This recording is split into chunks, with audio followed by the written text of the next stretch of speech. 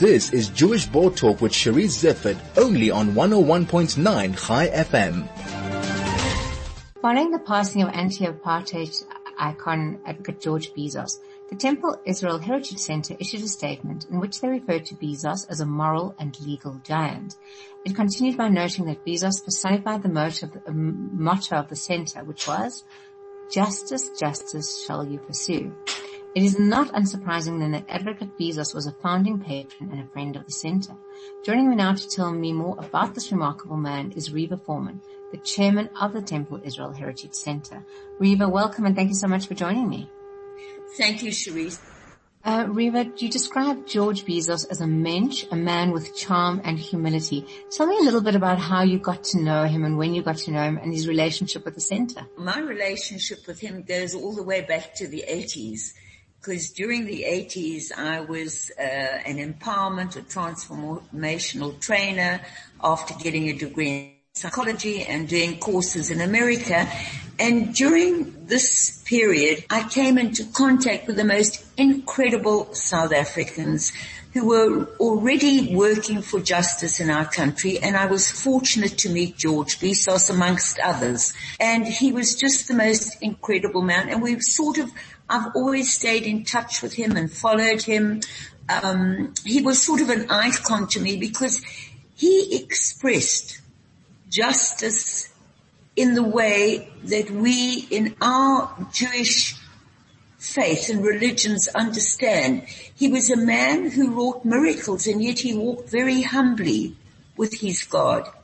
And I just chose him as an icon. And he was such a simple man. He didn't speak in big terms. He related with everyone to whom he met.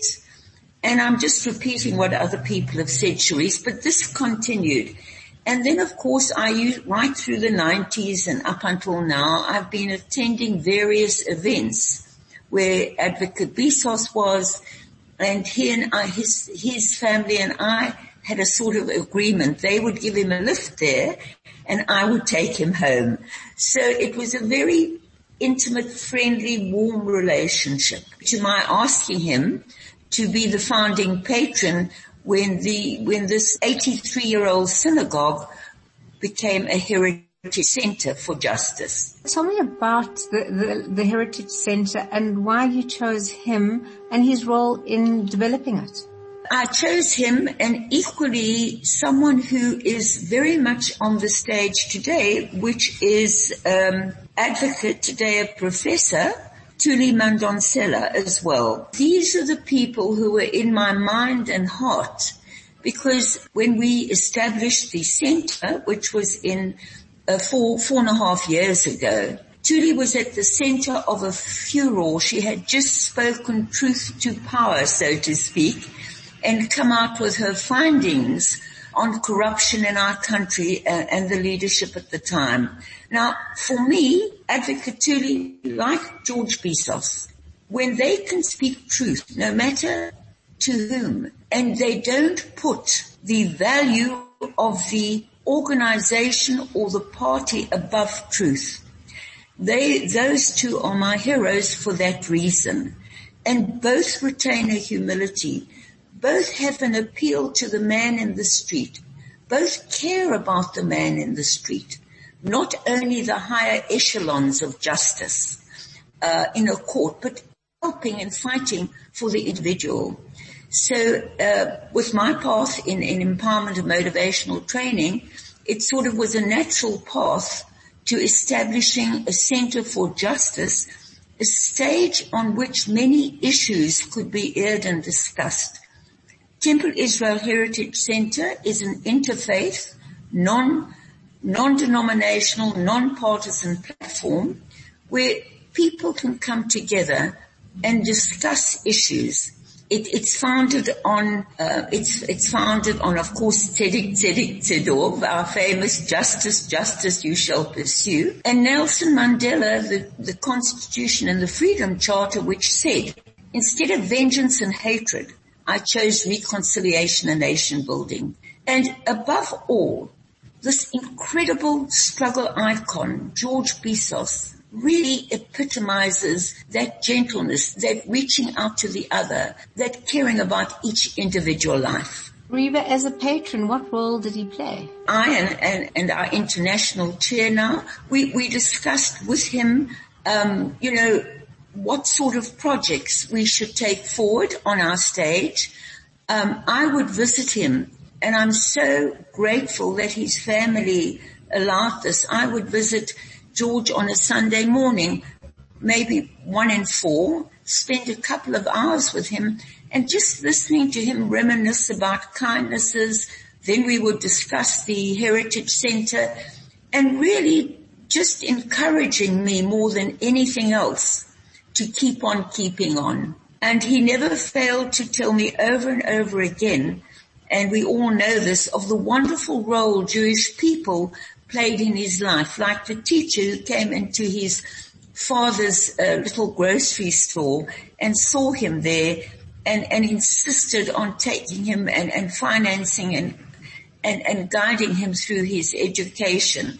So it was just a very casual but very in-depth understanding that justice ultimately comes down to the man in the street. So he guided me more morally, spiritually, and ethically to understand the other. And one of the projects we were discussing, which we started about 1.5 years ago, was the rights of refugees and illegal immigrants and legal immigrants in our country, and how the world had lost compassion in how the world deals with them. So it was a sort of a wonderful, warm friendship and mentorship more than anything else, Charisse. Reeva, do you have a specific special memory of him? It's the memory from I think it was his 90th birthday. They had a massive celebration. In fact, I've still got the invitation here in my desk. And how excited and gracious and happy he was to have representation of the entire South African community around him, politically, religiously.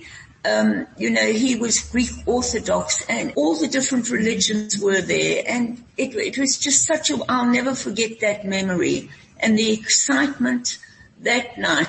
At that night, there were no clouds in the sky. Everything just revolved around the purity of what George Bizos represented, the very heart of our miraculous evolution with relatively hardly any death. And it was a miraculous night. There was an aura there that I'll never forget. There were several hundred people there, and it was really just magnificent. And so he was beaming. He wasn't thrilled with himself. He was thrilled with what he saw around him, expressed in the very finest in every sphere of our South African society.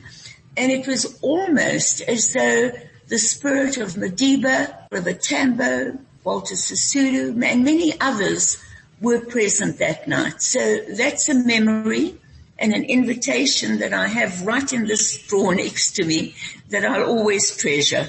Reeva, I was reading the tributes that came out, and I never met him, but he sounds like the most incredible, as you said, humble, dedicated man who might have changed the course of history with his legal input. Reeva, as we come to the last of our Chagim, tell me how Temple Israel is doing, and have you been open during this period? Talk about the synagogue side. No, we haven't. Charisse, I'm one of the people who take extreme caution and listen to every single instruction we are given. I believe the world is divided right throughout the world into 2 lots of people. And it's got nothing to do with background, education, wealth, or anything else. There are people who say, don't tell me what to do. There are people who refuse to wear masks. And there are people who just have no perception of what it means to perhaps be the cause, even of someone you don't know, by not wearing a mask and causing a death or an illness down the line. So you're talking to a really law-abiding citizen, which I'm not normally. I delight in driving over circles in the middle of the road. But now in this era, I believe one should listen, and we take advice very, very seriously from Professor Shoup, from Professor Kramer, from the head of Netcare and others, that we mustn't open. We haven't opened at all. There is great resistance to this. But Hillbrow is one of the hot spots of the coronavirus. I'm not very popular with some people at the moment, but we haven't opened at all. It's understandable, and I know that I've spoken to some of your colleagues in the past about all the online services that the progressive movement have posted. So yes, I know people have not been left high and dry. We're fortunate that in our stream of Judaism, the digital technology is seen as a tool of Hashem. But irrespective whether you're on your own, I really admire and respect the Orthodox synagogues that have opened, because the extent, the extremes, the cost of what you have to go to pray together is enormous. So they have my full admiration. But yes, at the moment, we're now discussing, should we open for Simchat Torah? They wanted to open right now, and I said no.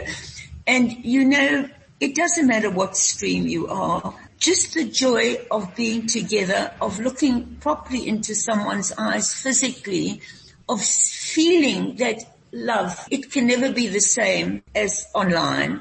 Provided, you know, we take advice and we give an advice that we may open maybe for Hanukkah, maybe. It's awful actually not. And you know, a lot of our people are not digitally educated, and they cannot afford anyway some smartphones or data.